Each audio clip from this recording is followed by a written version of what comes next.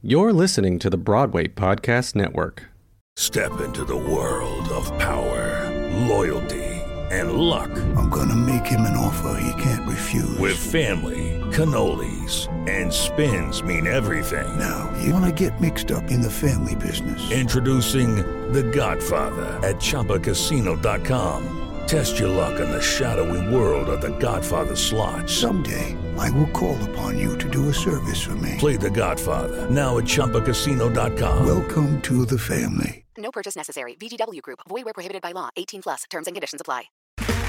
Okay, round two. Name something that's not boring. A laundry? Ooh, a book club. Computer solitaire, huh? Ah, oh, sorry. We were looking for Chumba Casino. That's right. ChumbaCasino.com has over 100 casino-style games. Join today and play for free for your chance to redeem some serious prizes. ChumbaCasino.com. No purchase necessary. Void where prohibited by law. 18 plus. Terms and conditions apply. See website for details.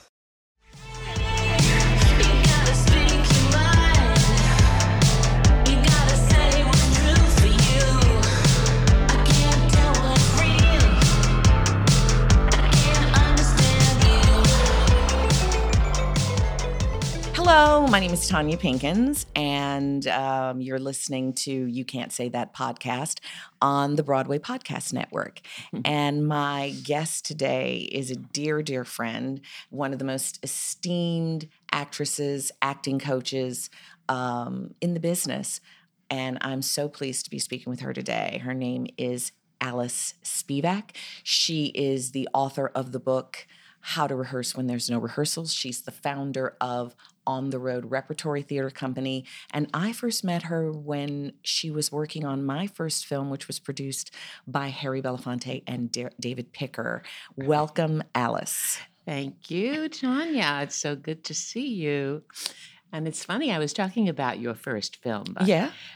Beat Street. Beat Street. And I wasn't absolutely sure it was your first film, so now I know. It was my first film. I know you were a child, that I knew. Do you talk about how many years young you are, Alice?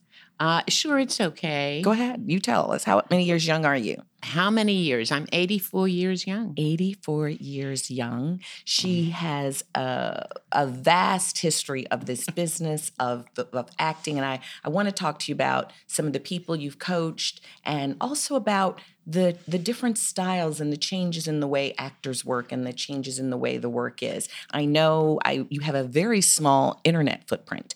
So most of what I know about you is not found online. It's like I know you coached Diahann Carroll, the late, great Diahann Carroll. I miss her very much. My heart is broken. Actually. How did that happen that you ended up coaching Diahann? Oh, well, that was interesting. I think the first call I got was, and I think it came through Harry Belafonte, who you mentioned, David Frost and she were an item at the time. And David Frost called up Harry and said, you know, that Diahann is coming to town to do a movie, and she's a little, do you recommend anyone? She's a bit nervous, and Harry has already told my name a few times. So there it was. He called me. We made an appointment, and I went up and visited with Miss Carroll. Now, at this, how far into her career is Miss Carroll at this point? Well, she was pretty far into her career, but this was a movie. This was Claudine. This was a movie about a welfare mother with children that James Earl Jones had pulled together with John Berry, whom he brought in. John Berry had been blacklisted for many years and lived in Europe. And so this was bringing John Berry back home to direct this movie. And she was a bit nervous about it. Also, very, very sadly, which adds to the sadness I feel now, actually, about Diahann, she was replacing Diana Sands, whom I knew. Oh. And Diana Sands was ill with cancer, and it was sort of, she didn't know that she wasn't going to be leaving that hospital, and so Diahann felt very bad about coming into town. She didn't want Diana to know she was in town, or that this was being considered that she was going to replace her. Because that was something that had been worked out before James got together with Diana and got John Berry and had this lovely movie. So anyway, it's a story, I guess. when I first met Diane Carroll, I was in her apartment, and I was feeling a little bad because I knew it had to do with this sort of tragic circumstances. And she walked in the room looking absolutely, of course, beautiful and glamorous and everything. And she looked at me, and I looked at her, and then she started crying. And she said, I don't want Diana to know. And that was our first meeting. We both sort of hugged each other, and that started a relationship, which I suppose lasted 45 years or something. As a friendship. It was a friendship. She was my student. We were colleagues. We worked on projects together, but also we were very close friends. I mean, to me, she was my very close friend. And so this was a big shock. Her passing in October was a big shock. So she wasn't ill? She was ill, but it was well, years ago she had a bout with cancer, but it was very, very beginning cancer. And she had 6 weeks, I think, of radiation. I was kind of with her then. And then she was clean. She was cleaned for a lot of years. And then this popped up again, I guess, in the late summer. And I wasn't hearing back from her. And I finally had to call her daughter and say, what's going on. And then I was trying to get out there. I had to go out for the convention. I was a delegate to the SAG-AFTRA convention. I said, okay, if she could just hang on, I'll be there Thursday. But no, she left the Friday before. Mm. And so I felt a little, unfinished. I wanted to at least kiss her. I know that she was kind of out of it. But yeah. But she wanted to go at the end, says her daughter, because it was in pain. I guess it was in pain and so forth. Mm. Yeah. And I always wish people an easy out. Yeah. Well, hers wasn't terribly easy from what I hear from Which kind of cancer Suzanne. was it? It had metastasized, is that the word? To the lungs. Oh. So she was having a hard time breathing. That was what gave it away. And the doctor came and said, well, let's put her in the hospital. But by then she had been kind of living a little bit reclusively. So, she wasn't in a happy time of her life. I don't know why this thing suddenly erupted, but it did. So what is it like to coach the great Diane Carroll? She was already the great Diane Carroll before Claudine. She was great. She was the diva. Yes. We did many projects together. A diva, though, I was thinking about it actually because of this. The divas I've known are really children. They're really little children. They're female divas because they've had to put on so much armor to get through. And you may even know this, Tanya. I really think you have had to do that as a female in the business, and a Black female in particular. But any female, really, you as you reach a certain point, you realize that you have to sort of, quote, behave like a man, and that kind of makes you into a diva. But so she was difficult in some instances. I've watched it. She was difficult with me, but then she was who she was. But she was really a little girl, and that's the part that we were, close about. Her being a little girl and me being also a little girl, but a little bit wiser. Why am I wiser? Because I didn't have to put up with all the crap she had to put up with, because I wasn't on that, high plane.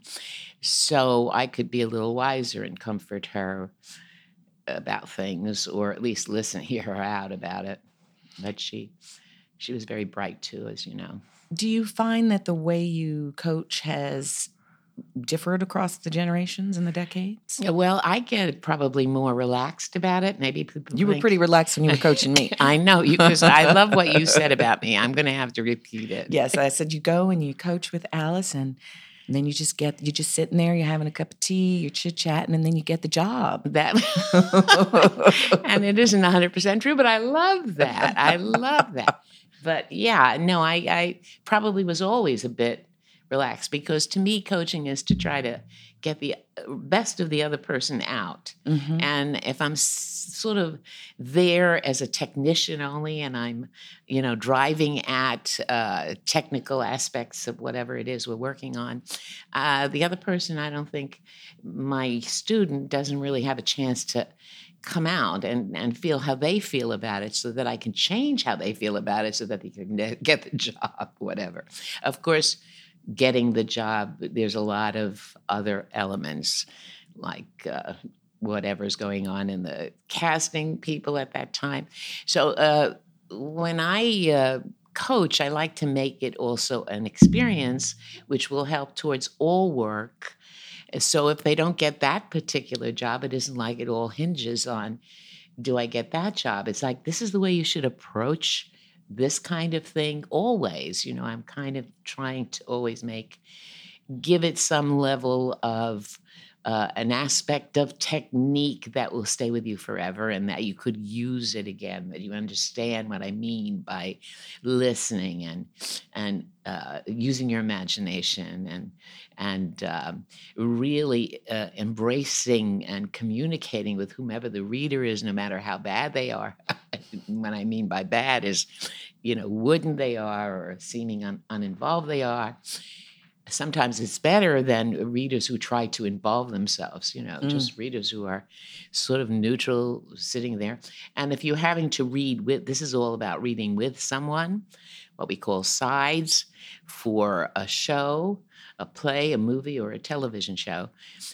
You have to create some sort of relationship with that reader so that you could really feel involved, even though they are wrong.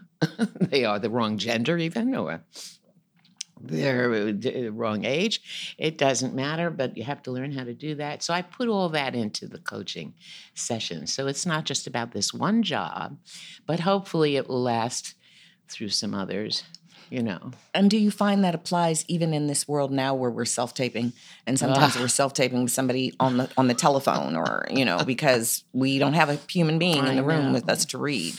Yeah, self-taping is one of the latest in the list of how to make the actor pay for his own life. Yes. In other words, HR, I think it's called, does not exist in our industry. It's like, you have to do everything. You have to get yourself there. Or you have to self-tape. I've never done it. 80% of my auditions, probably really 90% of my auditions are self-tapes now. Well, since I audition rarely, it's never been to self-tape. One time it was believe it or not, it was a commercial or an industrial, and my commercial agent asked me, and I said, well, I'll try, and I sent something in. But when I help with the others who I know are self-taping a lot, all because of the greed and stinginess of the people in the industry. And they don't want to, be involved with the actor. They're afraid of actors. I've taught film directing over many years too. And one of the biggest lessons is how not to be afraid of actors. They're human beings. They're just like you. They feed, they go to sleep, they bleed when you cut them. And so it's because they are petrified of actors. Why are directors petrified of actors? Well, if they're new directors and they haven't really worked with actors, they think the actor is going to take over because they're feeling rather insecure, and they're absolutely right. The actor will take over if the director hasn't got a clue.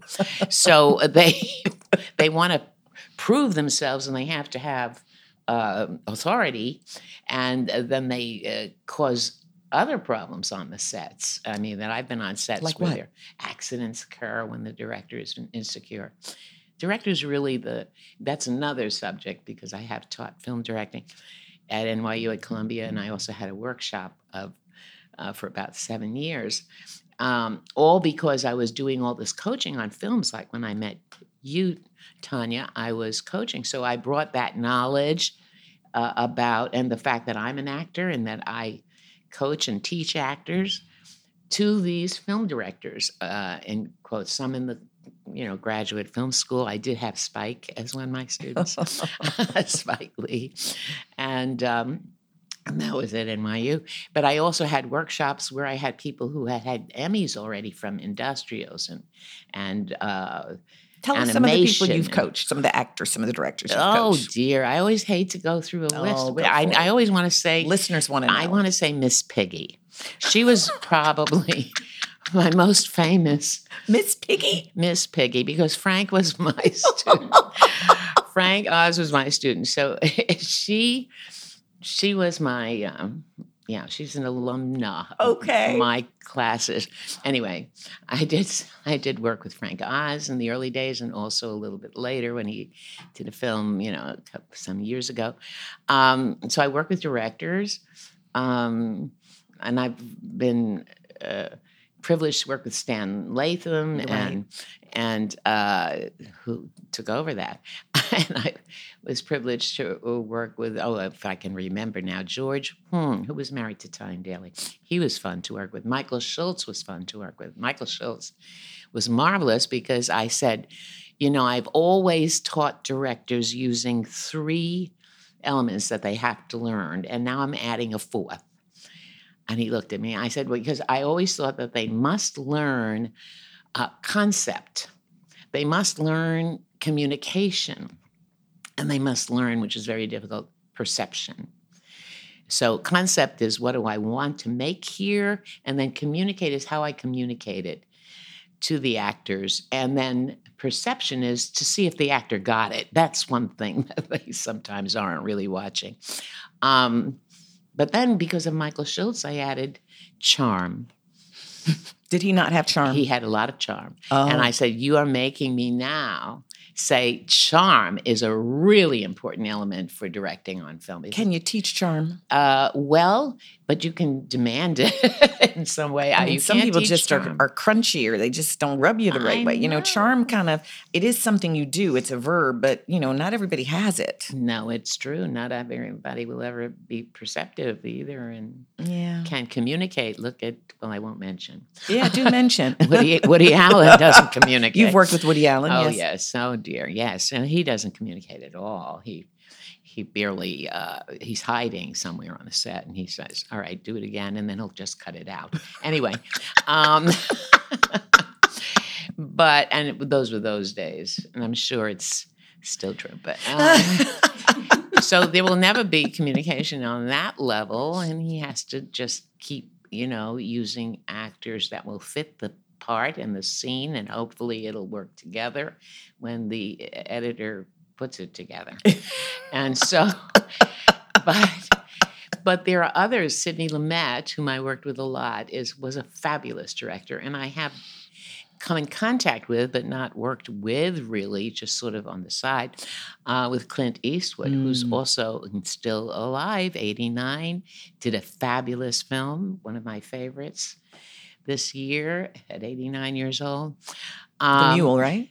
Richard Jewell. Oh, Richard Jewell. Okay. If you haven't seen it, I do recommend it. It was wonderful performances, wonderful movie. And Kathy Bates, I think, has gotten a nominee for it. She sort of came out of retirement to do it, but it was beautiful. And there's Clint. And Clint on a set has charm. He certainly is perceptive without ever having to make a deal about it because he's an actor, and he can communicate through his very charming way and just says, let's try this, let's try that. And he has a concept. He comes with a concept in his mind, and that's being an artist. So I think Clint is an artist. Regardless of his supposed politics. I can't understand his politics because his movies are not at all. They don't match his politics at all. No, it's, And it's really an example of someone where the politics and the art, they don't have a lot to do with each other. He makes great movies. Exactly, and his movies are conceptually about the opposite of his politics. He's really very left-wing in his movies. Yeah. And always has been anti-war, anti-guns, and he had the first black-white kiss in film in the Iger sanction. Wow, that was Clint Eastwood. Wow, and he did around midnight, right? And he did about the thing, many movies that Josie Wales, that was anti-Vietnam. He did the unwestern Western because of the violence in it. He's the opposite of Quentin Tarantino, for instance. So Clint Eastwood is my man. And I did get to speak to him, and I mentioned to him that he and Sidney Lumet were my absolute favorite American directors since William Wyler and all those guys died. And they weren't American. Most of them were coming from other countries. But Sidney Lumet and Clint Eastwood, who started out as actors, both of them. Of course, Clint went on to have a big career, and Sidney stopped it after being a child in movies. But they were similar, and in that they love actors. They embraced the actors. They made it good for the actors. They opened up the atmosphere for the actors. And they also, the actor could trust them, that they could see whether it was happening or not, because it's very difficult for the actor who is, in front of the camera to know whether that take really worked. I mean, they have some kind of judgment, but they have to rely and trust that the director who says, cut, we got it, knows what they're doing. And that's a good percentage of directors, but they do fit. So Clint Eastwood said, "Oh, I'm so sorry I never met Sidney Lumet." I said, "I know, the two of you really are alike. They both get in under budget and on or under schedule." Wow. Always. Because a really good artist and one who loves what he's doing and loves what she's doing and loves the actors are always going to get in on schedule and under budget. And that, I see that all the time. Once they're insecure or they have no concept or they're afraid of actors, I consider it just fear of actors, then they're always going to go over the schedule. They're going to have to throw in more money. Because they're not trusting that they got what they need, and they're not trusting the decision, so they're getting as much more and extra. Right. I mean, I have to say that my movie did come in on budget and on time, and I love that. worked in a weird way with actors because I didn't have a lot of time and I didn't have a lot of money, that I'd sometimes just be like, when I say action, take as much time as you need to before you come in on that line. And then when you get to this line, take some time, and just really left it up to them. And I thought, did they think that's like weird? But for me, it's like people get awards for the way they respond. You're not getting an award for talking. And it's like, my talking is not meaningful. Right. What you're going to do is meaningful. So I know here I'm interested in what you do. Right. When you get to that line, take some time before you start again. Exactly, which means you have concept, I'm sure, although I don't know the thing of the movie, communication, and certainly perception. And of course, you're going to be charming. You're going to be loving, even. And I think that's what it takes to really make, the great. One of my other favorite directors is Mike Leigh, who's in England, who takes 6 months of rehearsal and creates his movies. And then he has this wonderful company of actors that they're never as good in anything else as they were in his movies, because they went to America to make some money and therefore they don't have rehearsal, which is what my book is about. Right, how to rehearse when there is no rehearsal. Right. I went to some kind of Q&A with Mike Leigh. I usually don't do that, but it was his last movie was Peterborough. And I rushed over there because I just wanted to see the man. And he's into his 70s, but he's also worked in theater. He's an all-around artist, but he loves actors. He works with actors. He takes a long time with actors. They help him rewrite the script, although he has a very solid script. He wants them to develop the characters. So if you see any of his movies, you always say, my God, their acting is so unbelievable. Leslie, what's her name? I'm going to be bad with the names. It's okay. Yeah, in the movie The Years. The last movie was Peterborough, and everybody in it, even if they were what we would call a day player, are such a totally three-dimensional character so involved in the environment and with everything else and with the story because of the way he works. And they said, well, how do you get 6 months of rehearsal? He said, because it's in my contract. He said, if they're likely to direct it, then they have to give me 6 months. Right. He said, I know that in the United States you don't believe in that, of course, which is why I wrote the book. Rehearsal has become antiquated. It's like, why do we need rehearsal? Don't ask that of a ballet dancer or an opera singer or even a musician, although some of them come in and just improvise.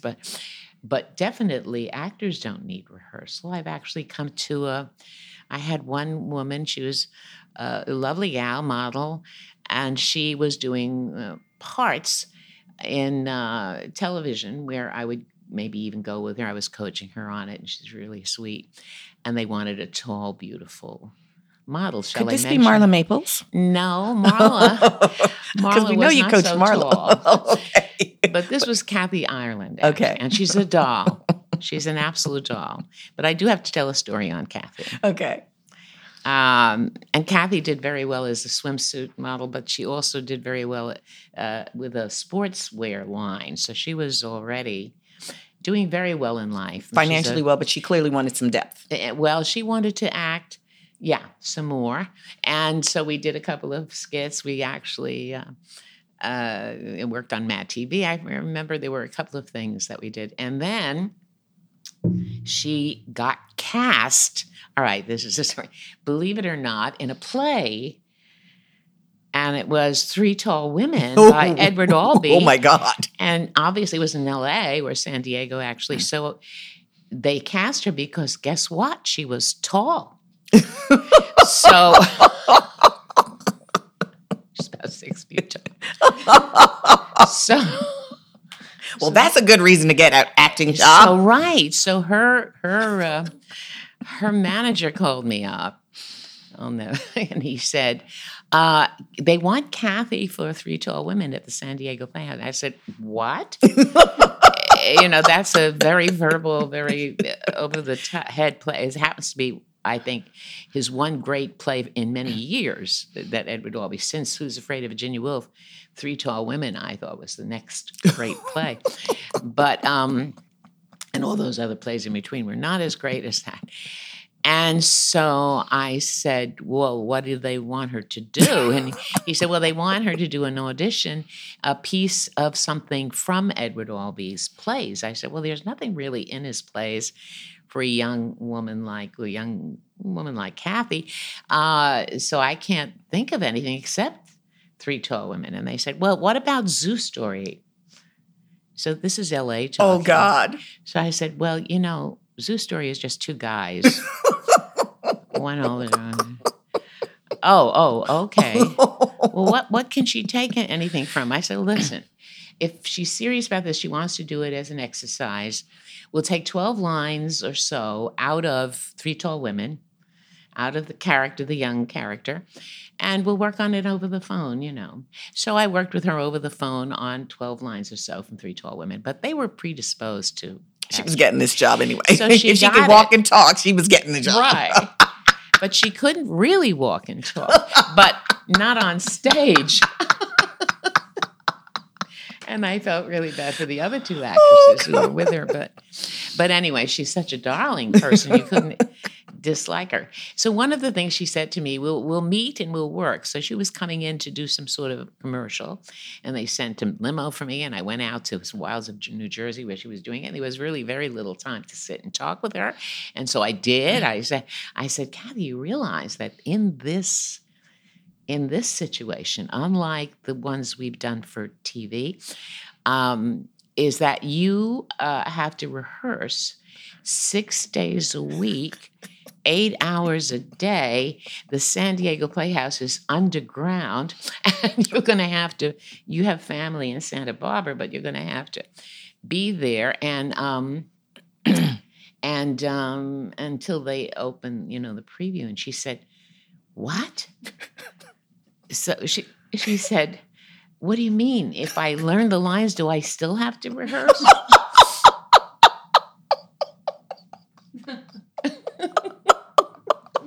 I take it she didn't do the play. She did do it. Oh, she did. This is what's so weird.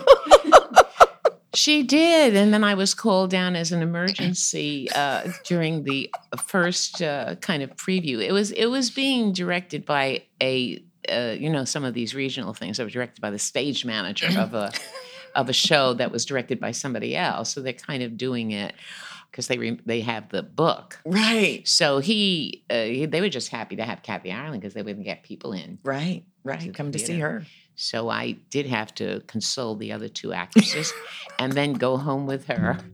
And after the first kind of preview and just give her, amazing course in acting in about 4 days in her home about walking and talking, things like that. About a very acting technique one. But she won't mind my telling this because she went on to do it. Right, she did it, and she's successful, and she keeps acting all the time. Is she, Kathy? I think so. I don't think she's been doing much as an actress. I don't know. Let's Beatrice look is going to find out Please for do, us. Because I'd be surprised she didn't call me if she's acting. I feel like have I only seen Kathy in the swimsuits in the Sports Illustrated? Yeah, and a little bit on TV. I think she was even on Bill's show. Well, isn't TV, that's acting? Yes, but that's it. I mean, that's acting. But that was a while ago. Okay. Okay, round two. Name something that's not boring. A laundry? Ooh, a book club. Computer solitaire, huh? Sorry, we were looking for Chumba Casino. That's right. ChumbaCasino.com has over 100 casino-style games. Join today and play for free for your chance to redeem some serious prizes. ChumbaCasino.com. No purchase necessary. Void where prohibited by law. 18+ terms and conditions apply. See website for details. With Lucky Land Slots, you can get lucky just about anywhere. Dearly beloved, we are gathered here today to... Has anyone seen the bride and groom? Sorry, we're here. We were getting lucky in the limo and we lost track of time. No, Lucky Land Casino, with cash prizes that add up quicker than a guest registry. In that case, I pronounce you lucky. Play for free at LuckyLandSlots.com. Daily bonuses are waiting. No purchase necessary. Void where prohibited by law. 18+. Terms and conditions apply. See website for details. Well, I don't know. Maybe she got to do a Lifetime movie. And I didn't know. What about Marla Maples? Now, we know you coached Marla for a long time. Marla was a very, it's getting a little gossipy. Is that okay? You can't say that, of course. Let's be gossipy. Oh, you can't say that. The show where you can. I am so happy. I'm provocative, unstoppable, and fierce. Well, that's me. This is the show where you can say that. You can't say that. The show where you can. Again, nothing, Marla herself, why I stuck with her through a lot of stuff is because she's the sweetest, nicest person. Now, these gals are nice, and they're just not really, I would say, wise to certain things, like Kathy, who thought you didn't need to rehearse if you learned all the lines, because what did she know? But Marla came in after doing kind of beauty contests or whatever and wanted to get on daytime TV is when I met her, because the ABC, I guess it was, daytime people called and said, look, there's a gal here. We would love her to do some training because she, for soap opera, and you did soap opera, you can sort of train. It's like its own genre. Mm-hmm. So you can kind of bring someone in who looks right, and then they can sort of get to do it in these close-ups and repeat lines over and over many, many months. The same story is going on. So it's not that tricky, although it is hard. So I used to be the person to go-to person, I think, for soap opera, bringing in new people into soap. So they presented me with Marla Maples, and they said that she was gossipy and provocative, and me saying it is that she was Donald Trump's lawyer's girlfriend. I said, so what? So that's why we're considering her Donald Trump's lawyer's girlfriend. So I put her in class, and she was a very sweet, could hardly be heard, but very sweet, cooperative, very friendly with everybody in the class. And about 1 week into the class, people were coming up to me said, you know that she has pictures of Donald Trump all over the place. And she's living at the San Moritz. I said, so what? What am I going to do about that?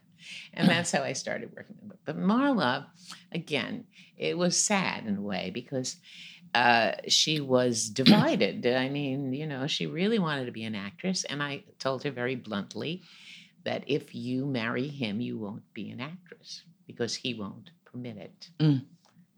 And that was how it turned out. And then he decided to change wives and she was out. But there were a lot of things in between. She did get to do a few things. I remember there was a potential tour that she could have taken, I think before she had the baby and everything.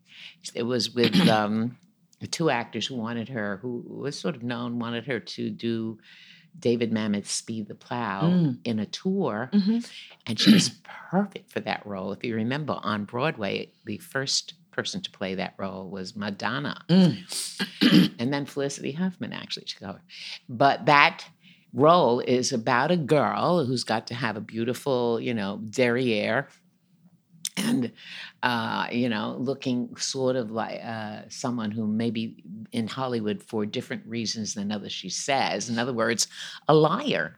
So it was like, how do you play a liar, a beautiful blonde liar? And although I don't think she lied, there was something about Marla that you weren't sure when she would say things like, he's so spiritual, whether or not she was lying. Maybe she believed that. But I think she believed it.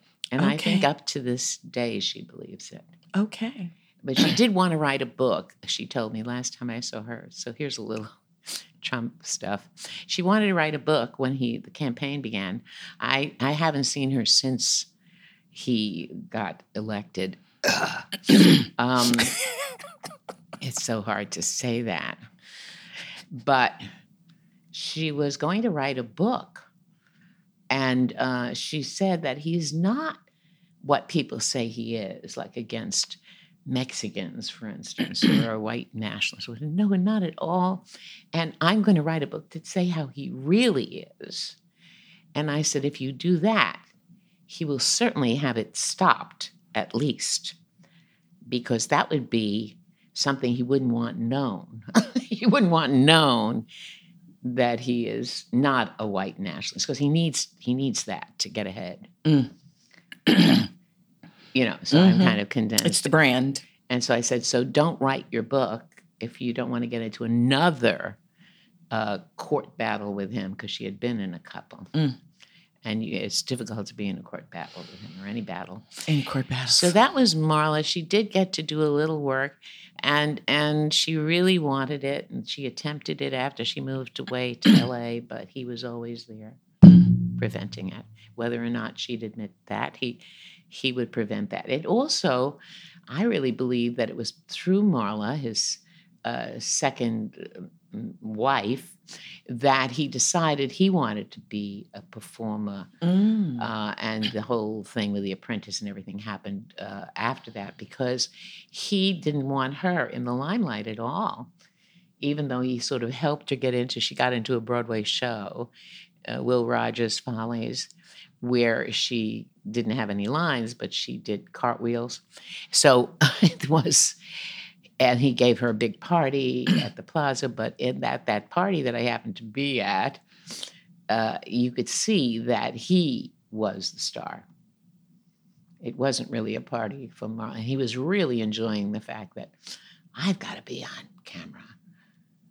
Yeah, I met a cinematographer who said that there were two people who he had ever filmed in his entire career who they come to life when the camera turns on. And that first one was Gary Null, and the second one is 45, because I don't promote the brand by saying the name. Don't say that the name. 45 just comes to life in front of the camera. Like he's in love with it. He makes love to it. It is everything for him. I totally agree. The first time I actually saw him was at that party Will Ride Just Follies. And I was standing with Marty Richards, who was the producer. And we were just amazed at this huge party that was going on. For the girl who did the cartwheels. Yes. One was all Western food for cowboys, and one was all Southern food for Michigan, Georgia, and stuff. And a lot of famous faces were there, and I was like looking around. This was like an amazing, and the play had been playing for a while. So Marty Richards grabbed my arm and said, as he looked around, he said, "I feel like she's Eve Harrington and I'm Margot Channing." She's taken over his production. He was producer circle who had produced it. So anyway, while we were standing together, in walks 45, he wasn't then 45, with a camera crew walking backwards with a sun lamp. And he walked in with a camera crew walking backwards, filming him walking in. Okay. Party. Everybody was there already. Marla was there and so forth. Okay. And it was this huge space. There were actually 2 huge spaces. I don't know how. The beginning of the career. Well, I don't think so, because I looked at Marty and I said, we were watching him. I was in my mouth was agape. I mean, I was that's impossible. I've never seen anything like that. And I've been around stars. I mean, I've never seen anything like that. And and I said, you know what I think, Marty? I think that camera crew is in his house, in his apartment, and when he wakes up, it's on. And then when he gets out of the bathroom, goes to the bathroom, it's with him. And then after the bathroom, he gets dressed, it's with him. And then it takes him outdoors, and then it brings him. I think the camera is always there. And it's just the documentary of the life. The film is being made. He has to be recorded. And I said, that's what it looked like to me, just seeing him enter with that little camera crew. Wow. And then what happened inside the party, I said, Marla and I, they had been married, and that she had the baby already and all of that. That's true. She was doomed. I could see it because he got up on this platform where she was supposedly being introduced, and he started talking, and I don't know what he was talking about, but anyway, she pushed him because it was supposed to be her party. And I went to Marty, my companion, and said, "That's it. It's over." She pushed him away from the mic. Eek. And occasionally she would, nudge him. You can't do that. No. No, he's separate. So that was Marla, but that was just a little chapter in my life, which was exhausting because the newspapers and magazines and whatever knew my name was on her resume. So I was being hounded there were 2 solid weeks that I was being hounded when this event happened where she confronted his first wife. So in Aspen. So, and then I was being hounded. I mean, the doorman in my building at the time was saying, "What are we going to do? There's always a camera crew outside the building." And there were other really well-known people in the building. They were just so... Yeah, he just took over And the first paper that ever called me to ask questions was the National Enquirer. And I started laughing, and I said, "The National Enquirer? Come on, who's joking?" No, this is the National Enquirer. And they asked me a few questions. Of course, I just denied I didn't know anything. They called again a couple of days later, and they were right. Because when the Daily News and the New York Post started calling, and then even Newsweek called, and then Hard Copy arrived, and Current Events arrived, and it was like I was being inundated for 2 weeks. She was hiding out in Guatemala. She called me at one point. She said, "I'm so sorry. I know what's going on, and I'm so sorry it's happening to my mother." And I thought I'd have to leave town, and they wouldn't stop hounding me about this ridiculous stuff. I mean, one time they put a mic on me on Horatio Street where I was living, and I went outside because the doorman said, "Could you get them out on the street?" And I went outside, they put the mic, and I said, "Today is the day Nelson Mandela has been freed from prison after 27 years. And the interviewer looked at me What? No. We're not talking about that. What were the scenes Marla did in your class? I love that. Hi, this is Tanya Pinkins, and you're listening to You Can't Say That, the show where you can on the Broadway Podcast Network. That was part one of my talk with the great acting coach, actress, director, Alice Spivak. Come back for part two and more of our dish.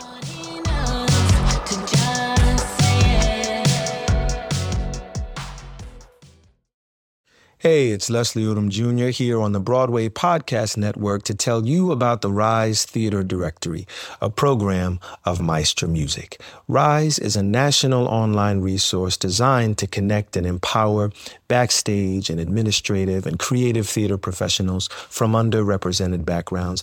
If you work or aspire to work in the theater community, this can help you find your next project. And if you hire theater professionals, search the Rise Theater Directory to find your next team. Create your profile now and get more information by visiting risetheater.org. That's theater with an RISETHEATRE.org, because only together we rise.